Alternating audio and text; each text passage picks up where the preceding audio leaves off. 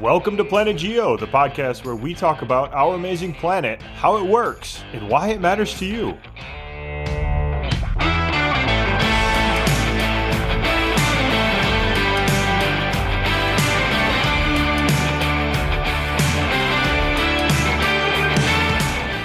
We recently had the pleasure of interviewing another exceptional geoscientist who is truly at the top of the game.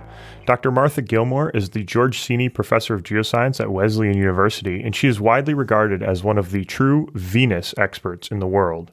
Venus is super interesting for many, many reasons, and Dr. Gilmore's expertise and enthusiasm is really just infectious.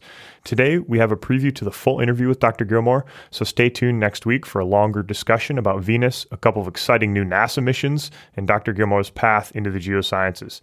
You can follow us on Twitter, Instagram, and Facebook. We are at Planet Geocast. That's at Planet Geocast with a C. And please do give us a rating, and importantly, leave us a review on your podcast app. Those really help us spread the word about the geosciences. If you have questions for us or any of our guests, shoot us an email at planetgeocast@gmail.com. Enjoy.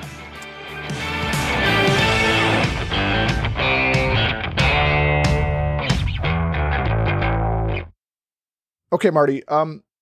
So in order for you to study, the rocks and the atmosphere in Venus, you have to replicate these conditions in a lab, right? Is that correct? Yeah, that's correct.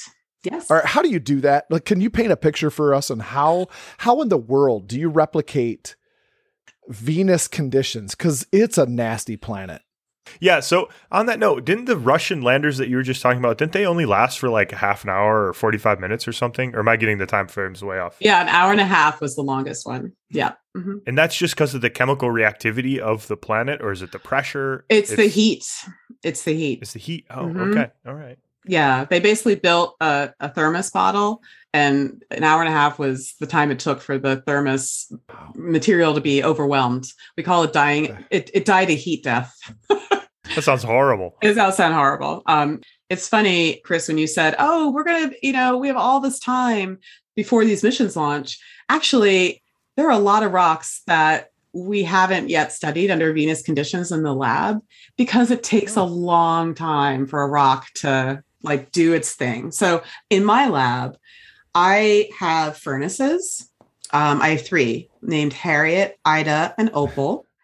And those are good names. I like those. Is there a story behind those names? There is, but I'm not going to. 3 women whom I respect. So I just turn it up to Venus temperature. I put little minerals in there, and then I flow Venus gases through there, the 4 primary gases of the Venus atmosphere. And I cook them, and I see what happens. So the nice part about that is that it's relatively simple. The bad part is that it's not all the gases, and it's not at pressure. But to have a pressure vessel is really hard. It's hard.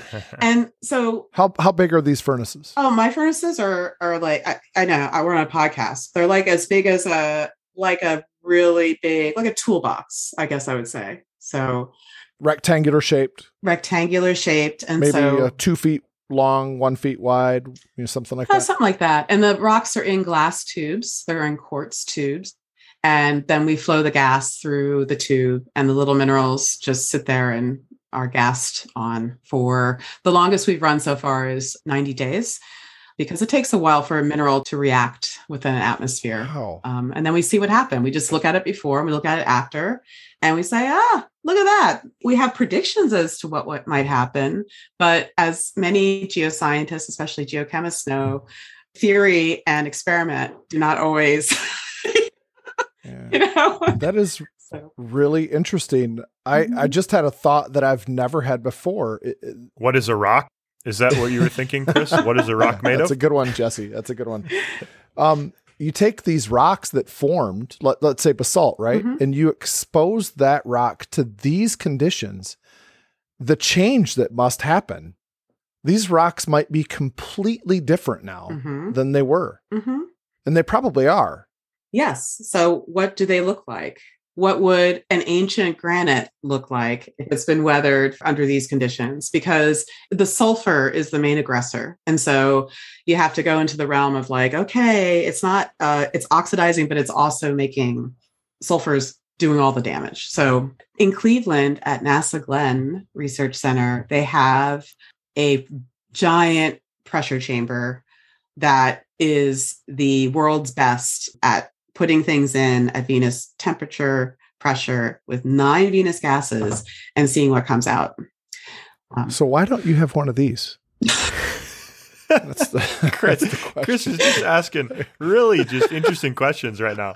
Wow. It's huge. It's like an airplane hangar size vessel. She's sending 2 probes to Venus. I mean, what else do you want her to do? I think my Dr. goodness, Martha Chris. Gilmore needs one of these. I can't handle one of what I those. think. I can't. It's too complicated. I like my little Harriet, Opal, and Ida are fine for me, and they allow me to change things up. That's got to be fun, though, to do that. Seriously, that to play in the lab like that. I know you're not playing. You're doing real, scientific research, but that also there's got to be a fun side to it. Oh yeah, no, my friend Darby Dyer, who's a professor at Mount Holyoke, she just sent me a bag of olivine today, like literally a bag. She's like, I'm like, I need some olivine. She's like, how much do you want? I'm like, a cup, and she just came in the mail. It's just so beautiful. And Is it sand? No, it's like little like nuggets. It's okay, wow. Yeah. So cool. Like little pebbles. Gonna see what happens to the olivine, aren't you? Yeah, I have to grind it in civet, but yeah. That is very cool. Very cool.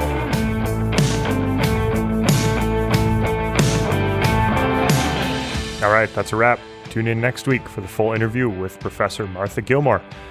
Follow us on Twitter, Instagram, and Facebook. We are at Planet Geocast. And please do leave us a review on your podcast app. We really appreciate it. Take care.